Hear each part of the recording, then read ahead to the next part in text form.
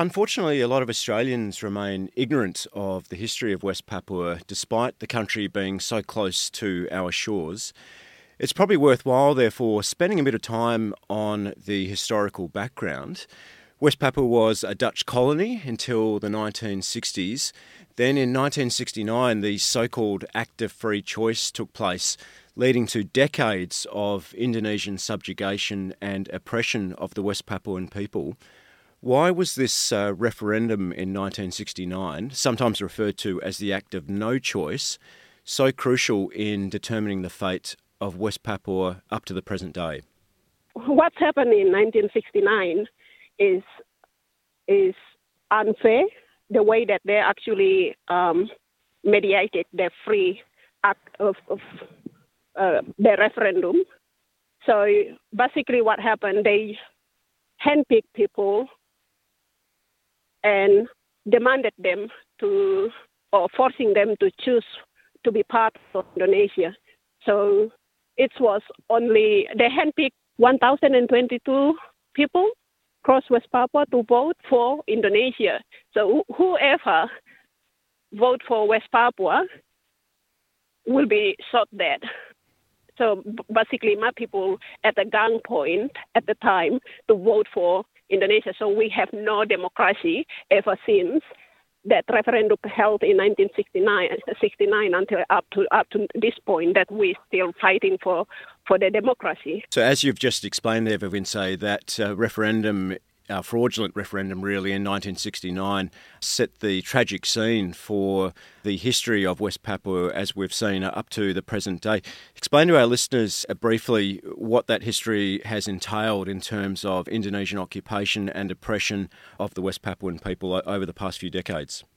It's basically, like to us, it's basically the United Nations just handing over us without questioning what we West Papuan people want for our fate in terms of running our own country as a one-state independent country at the time. Rather, they actually reformed that Act of Free Choice under New York Agreement without involve any West Papuan people opinion on that act. And then ever since United Nations and Indonesia, Australia was the gatekeeper. At the front of Australian government, as a gatekeeper, mediated the referendum. They know what's going on in West Papua at the time, that they handpick people and forcing people to vote for Indonesia, rather discriminate against our freedom of choice to be part of, to choose our what we want, which is free West Papua, or to have our own nations as a West Papua, which is the Dutch New Guinea at the time. Now, the people of West Papua have a long and proud history of resisting Indonesian occupation. There have been many phases of struggle over the last 50 years, including a sustained campaign of guerrilla warfare. Explain to our listeners what has happened in the past week. I understand protests have spread across West Papua and indeed in parts of Indonesia after Indonesian police arrested more than 40 Papuan students in a tear gas raid on their accommodation in Surabaya. Students there were also assaulted and the victim of racist attacks by Javanese nationalists. So what the recent event or the current event still happening until as we are speaking right now is that we've been marginalized, bullied, and racist against ever since Indonesia took over West Papua. So what happened last week that the special squad military forces rounding up in Surabaya at gunpoint and call West Papuan student monkeys, get out here or we will kill you. And that's something that we experience and facing every single day ever since we're part of Indonesia, ever since Indonesia occupied or invading our countries. So we're not taking that easy. And then this is the turning point on our fighting for freedom, starting to escalate. And through this, everybody now back home now united against against Indonesian government, which is we have enough, and then enough is enough, and then we mean it this time, and then there is no turning back. And then we want no apology, but we want them to acknowledge what they've been doing in the last 57 years is wrong, because more than 700,000 people already been made it. Every single person that they made it is no justice system process or going into trial. And then this is wrong. And then the world still denying about the genocide that is really happening in West Papua, and then Australia is pretending like nothing is happened, and then they ignore what is really happening, whereas they have direct involved with Indonesian government in committing genocide in West Papua ever since. Now, Wavinsa, an additional 1,000 security personnel have been sent by the Indonesian government, led by President Joko Widodo, to West Papua to crush this burgeoning protest movement. Internet access across West Papua has also been shut down by the Indonesian state. Widodo claims the situation has, and I quote, returned to normal. How confident are you this latest wave of protests will continue to grow and gain real political momentum?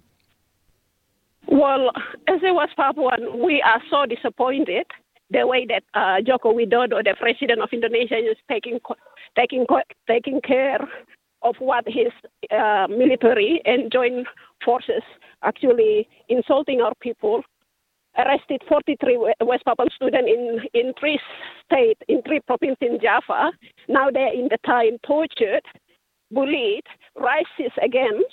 Not only that, there is few of more people, over 30 more people arrested in Timika, and then they're about to be tortured. Maybe they already been tortured, imprisoned, and then on top of that, asking us West Papuan to forgive Indonesian military and joint forces and move on from that. No, we can't moving on from that. The damage has been done for 57 years.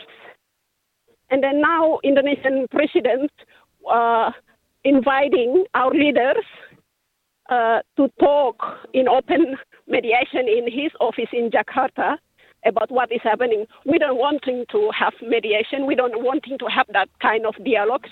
We want free, separated from Indonesian government as a one independent nation. And with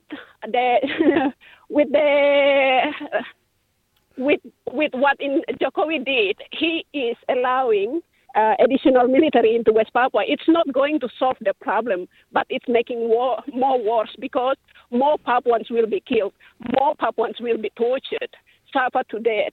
You've just talked there about the experience of torture and indeed murder by the Indonesian security forces, Wavinsa. Let's take a step back and provide our listeners the opportunity to understand and appreciate just how incredibly brave and determined the protesters are in marching through the streets of West Papua, indeed in expressing any kind of public sentiment in support of independence.